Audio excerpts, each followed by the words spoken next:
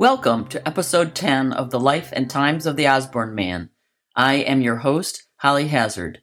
In this episode, we introduce two of the Briggs girls. With the exception of last week's short letter from Marion, the letters I've transcribed to date have been mostly from John to Sue, his wife. With the advent of the Roaring Twenties, the children of John and Sue are becoming adults, and wouldn't it have been fun to be 20 in the 20s? The narrators for each of the children of Sue and John are their actual descendants. First, you heard from Marion a few weeks ago. She is played by Marion Briggs Dolan's great-granddaughter, Cricket Clayton. You'll hear from her again next week as Cricket narrates a series of interesting letters Marion writes home from Millville, New Jersey, where she has her first job teaching high school biology. The part of 16-year-old Louise is played by her great-granddaughter, Maxwell Passes. Finally, the part of Betty, or Elizabeth, both she and her family use both names interchangeably, is played by her great-granddaughter, Jessie Whitten.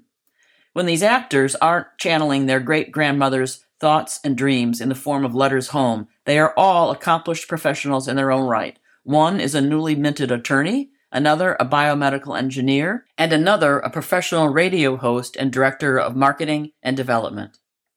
I note that none of these professions would have been a likely or possible path for these three smart, ambitious women in the 1920s. We start this week with a sweet letter home from 16-year-old Louise, who is traveling alone for the first time with friends. This is the only letter I have from Louise for quite a few years, which makes sense because she's still in high school and living at home. Next, we'll listen to a few letters from Elizabeth, or Betty, who's a freshman in college. Although, by all accounts, she's excelling in her studies and is wildly popular, she's also struggling a bit with homesickness. First, Louise, who has taken a train trip to Rochester from Earlville. Dear Mother and all, Hannah and I got up at 5 a.m. Monday and didn't have to hurry much. Floyd took us down to the depot and we had 10 minutes before the train left. Mrs. Hatch and Mr. Foster were the only ones on the train besides us. Mr. Buell put our suitcases on the Buffalo train for us and had the conductor carry them from our seats to the stairs where you go down to get to the depot. We waited there about 15 minutes for them and then they got a lunch.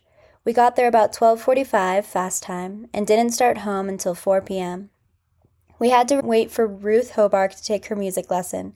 She is the girl that played for the wedding. On our way home, we saw Lake Erie, and just before we came to the Buffalo Creek, we had to stop before going over the bridge to let 3 large boats go through. It was the first time I had seen one of those bridges work. We took Ruth to Collins, of course you know all about it and where it is, and then went and got a girl that was going to visit Marge a couple of days, stayed there for supper, and then really started for South Dayton about 9:15 and got home 10:30 fast time. Al, Hannah, and I sang most of the way home. Aunt Elizabeth is too cute for anything except when she gets to squealing. I think she'll be a high soprano singer when she grows up. She had the colic tonight, and you would have thought she had a higher-pitched voice than Anna Case and the rest of them. Al and Hannah are in the sitting room with me, and I can't write worth a cent. Al is playing the guitar, and Hannah is giggling as usual. How is Ellen and the rest of them?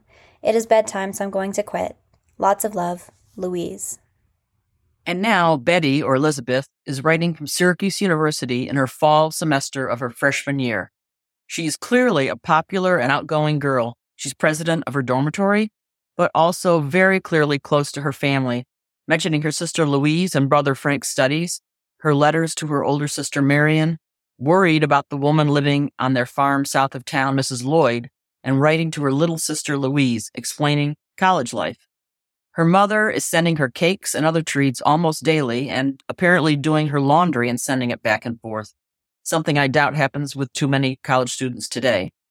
She's also clearly homesick and so brokenhearted when her mother didn't come for the weekend as Betty had expected. Now, let's hear from Betty in her own words. Friday night. Dear Mother, it was just great of you to send all the good things. We just jumped for them hard. The cake is wonderful, and the asters look just swell. Hope you will keep on writing the way that you have so far. I just have to have mail. The softs here in the hall have been initiating us, and it was lots of fun. I absolutely can't write tonight. I've torn up one letter for you already, and now I've got to go to bed.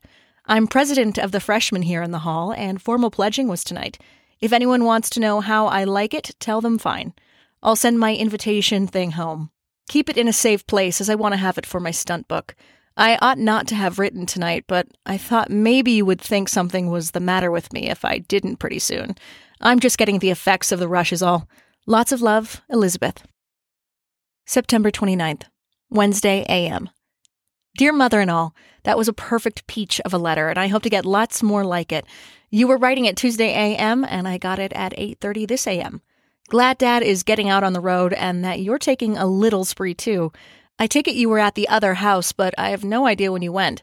Also, what you wrote is the first thing I have heard about Mrs. Lloyd. Is or was she very sick? I have sent a card. I'll bet Mr. Hoadley was funny.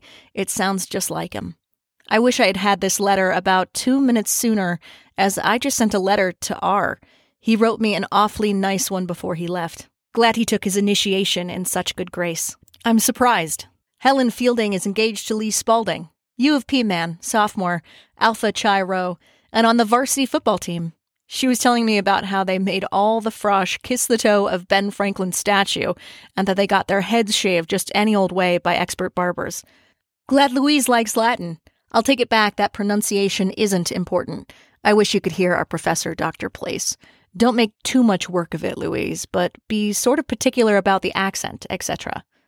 What is your schedule, Frank? Write and tell me how everything is going. You'll have to dig in on that chemistry, and it will be great if you can get that over with this year. Football news sounds interesting, but I would like to hear more about it. Your Sunday trip sounded some swell with me. A sweat, and in my kimono writing letters. I had a dandy letter from Marion yesterday, but as there's absolutely nothing in there that concerns anyone but me, I will not send it on. Last night, some of the kids, Grace Fielding and Zip Bowers, went down and got popcorn and a big pint of cream for 5 of us. Me and Mai and Helen Fielding. It was great. And we think we'll study on it every night. Marion sent me a check for $5. I haven't captured $15 yet and still have about $7. Isn't that pretty good? I bought some SU seal paper for 75 cents, but all I can do is show it to you. I'm going to YW tomorrow afternoon, as Mr. Clausen is going to speak. I can't get over those dear ivory things. I have no clock yet. My laundry is piling up, but I can't get a laundry case for a few days, and I can't, or just don't, take time to do it up. Lots of love, Betty. Sunday, September 26th. Dear Mother and all, did that letter worry you? It has me ever since I sent it. I'm fine, and everything is great now. That cake was wonderful. I took some down to the Fielding girls, and the oldest one is always saying something funny, although she looks terribly dignified. She said, tell your mother next time to send a high bust and long hip one. You remember the box you sent it in. They all think it's pretty nice the way I get boxes about every day. I guess you've sent me everything I've asked for, and lots more, too. Thanks a lot. And thanks to the kids for waiting, as I suppose they did. What's happening to them in school? This morning I went to Calvary Church with my big sorority sister, who was Marion's little sister. Isn't that nice? I saw Martha and Mary and Mr. and Mrs. Loomis from the distance, but Carrie was not there. It has been just terribly warm here today, so I wore my organdy dress over to lunch. It sets great and all the kids like it, so pat yourself on the back. We sat out on the porch, but I was very particular to see that there was a cushion between me and it. I am with Virginia Sprague and Gertrude Hunt most of the time. We took a little walk after lunch, and since then I've been writing letters to Alice and Grace. Wrote a long one to Marion, too, this afternoon, as I had not written to her or anyone else as far as that goes this last week. I don't know whether I told you about our invitation by the Sophs or not. It was just the kids here in the hall, and they had us doing wild things, but it was fun. I wore my hair back with a without cootie garages, carried an umbrella, and wore rubbers to classes.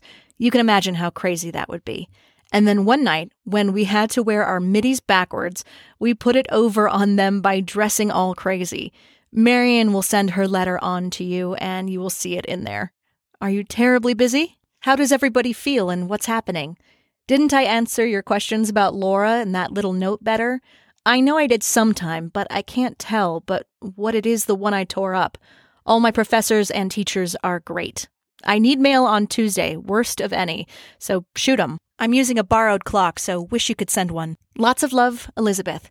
The ivory things are perfectly adorable. They look just great, and I like them a lot. Were they my birthday presents? Sunday, October 10th, 1920. Winchell Hall. Dear Louise, you sure did write me a nice newsy letter about school, and I was awfully glad to get it. Be sure and do it again, and I'd love to hear Frank's side of the subject, too. You Frosh are coming fine, I should think. Glad you like Latin so well. You just ought to visit my Latin class. You would love to hear Dr. Place read it and teach it. I have it Monday at 10:10, so maybe when you come up for the weekend, you could stay for Monday morning. When are you coming? I'd love to have you any time. I wish you would all decide to come up for the Colgate game. The Pitt game is going to be the really big game, and if Buster can't come up for both and would like to come for this, it would be great. It is next week, and let me know at once about it. I think Laura and I have decided to be home for the chicken pie supper. But isn't that after Thanksgiving? And when does Uncle Frank come? I just heard today that he was coming sometime the 1st of November. Are there some new pictures home that I ought to have? Hazel was going to have some camp pictures finished for me. Ask her about them. This morning, Amelia, Laura, and I went down to the First Baptist. It was Rally Sunday and a very nice service. Mother, you ask Aunt Amelia to tell you how Clausen led the singing. This afternoon I had planned to spend writing letters, but we Frosh had a meeting fixing up a stunt for our baby party. And then Grace and Helen Fielding stayed, and we loafed around playing the uke and glad doing some grand opera singing. I finally did get a long letter off to Marion and then went up to the house for lunch. I like all the pledges very much. Just now I'm in with Helen and Grace as my sweet roommate is not in yet. She has my scarf and feather hat, so probably she's made a hit. Haha, she's a cute child. Last night we had the nicest freshman dance. Mr. Hickernall, Marion's red-haired favorite prof, the one that wanted to know what relation I was to her, put up the $75 for it. They made good, so we will have more. It was in the men's gym, and everyone introduced everyone else, so it was very nice. We had 18 chaperones. I went to the Johns Hopkins game yesterday with all the pledges. There were some marvelous plays, and it was really exciting. But 45-0. Wait until Colgate comes. Rah, rah.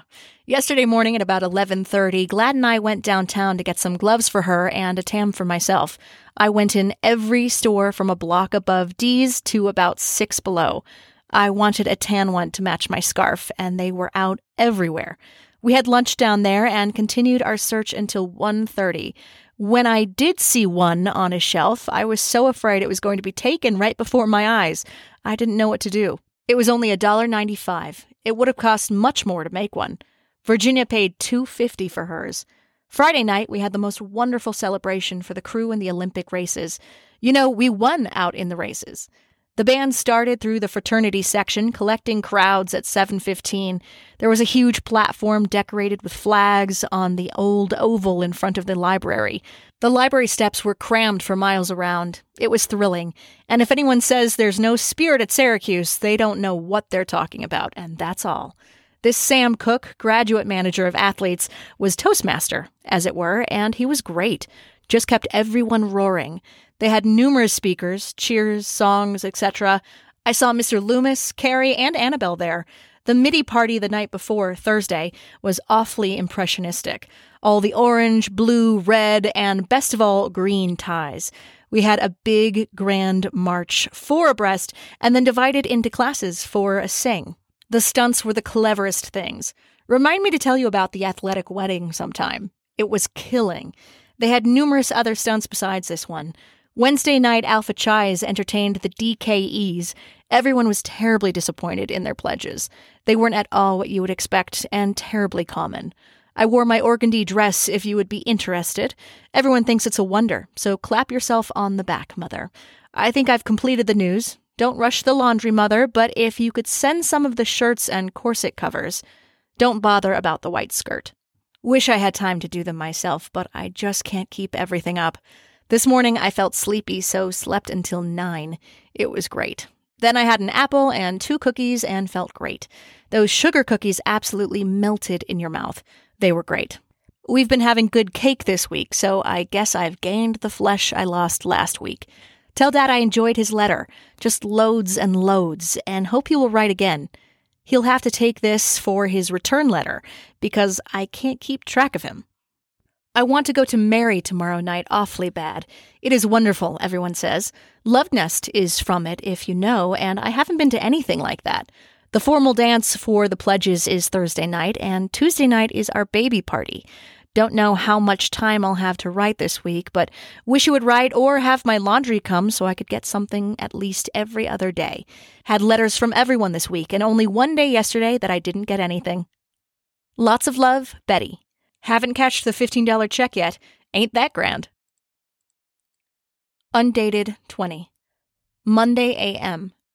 Dear Mother, of course I'm very anxious to know why you didn't come. There's absolutely but one excuse I will accept, and that is that you were not feeling well enough. And even this reason won't hold unless you tried to phone. You said not to look for you, but it seemed so absolutely reasonable that you might as well told me not to look for the sun to rise.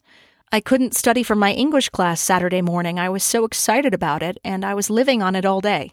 Laura and Virginia Sprague, Glad, and the two Fielding girls went to church with me yesterday morning, and we waited about 5 minutes after church.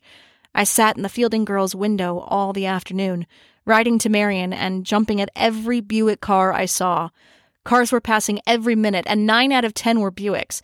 I looked for you until 5 o'clock, and then I happened to think you were calling up Marion every once in a while last year, and I thought sure you would call up, so I left word here and at the chapter house when I left there to go to church at night. I called up the house this a.m. to see if you had. Our phone here was out of order yesterday, but I thought you would think of the chapter house. But yesterday was not the only Sunday. There is another coming in 6 days. Just let me tell you, there were 3 brothers in HS, and grades came and stayed until yesterday morning for the game. Their sister is here in the hall and is terribly ordinary, but 3 of them came over 125 miles on train. Friends here in the city took a girl just riding last Sunday way to Cortland and back. Virginia Sprague's people have driven here 2 or 3 times from Governor, and Laura's best friend's people drove up yesterday from way down in New Jersey. Now I want to tell you to plan to come next week. Let me know now and then come. I don't want any surprises because I know now how much fun it is to expect you. It is Glad's birthday next Sunday, and the Fielding girls and I want to have a feed Saturday night for just us 4. Surprise. We're going to have rarebit, and could you make us some brown bread? Would the gel you sent be good in the sandwiches, or what? Nut cheese would be, but with cheese in the rarebit, it would be too much. Would peanut butter and salad dressing be good? Gel I just toasted to see what kind. We expect Glad will have a birthday cake from home, but if she doesn't, we can buy cakes here cheap too, I think, and we can get some candles. This Saturday there is no big game, but the Frosh team play with some college, and I don't know of anything for Friday night, so we could go to something downtown if Louise could come up Friday morning and go back with you Sunday. Would love to have her and Frank. Know she would have a good time. The game and celebration the night before, wonderful. Thrilling. Have written about it in detail to M, and it will come on to you. I do hope you are not sick again. Wish you would come up here and take a rest. Write very soon and let me know about how things are. Love, Betty. From her letters, Betty is definitely the roommate I'd want in college. Studious, but so much fun. One indication of how close this family is how strongly Betty feels about her mother visiting. I'm not sure. As much as I love my mom, I don't remember wanting her to join me for my college football games. Of course, I wouldn't have dared to ask her to do my laundry either. Next week, we'll learn a little bit more about Marion, John and Sue's eldest daughter, who has taken a job as a high school biology teacher in Millville, New Jersey. From her letters, we know she also has an active social life. She's made great friends and is dealing with a difficult landlady and, increasingly, seems to be struggling with the same issues in her teaching profession: no time to plan, low wages, a frustrating bureaucracy that teachers are dealing with today. Please mark your calendar to download the broadcast on Monday around noon. If you're enjoying this podcast, could you please help us by rating the podcast and leaving a review? This week, the voice of Louise was narrated by Maxwell Passis, and Betty was narrated by Jesse Whitten. This podcast is produced by Holly Hazard. Music is provided by Escalante Music from Pond 5. Thank you for listening.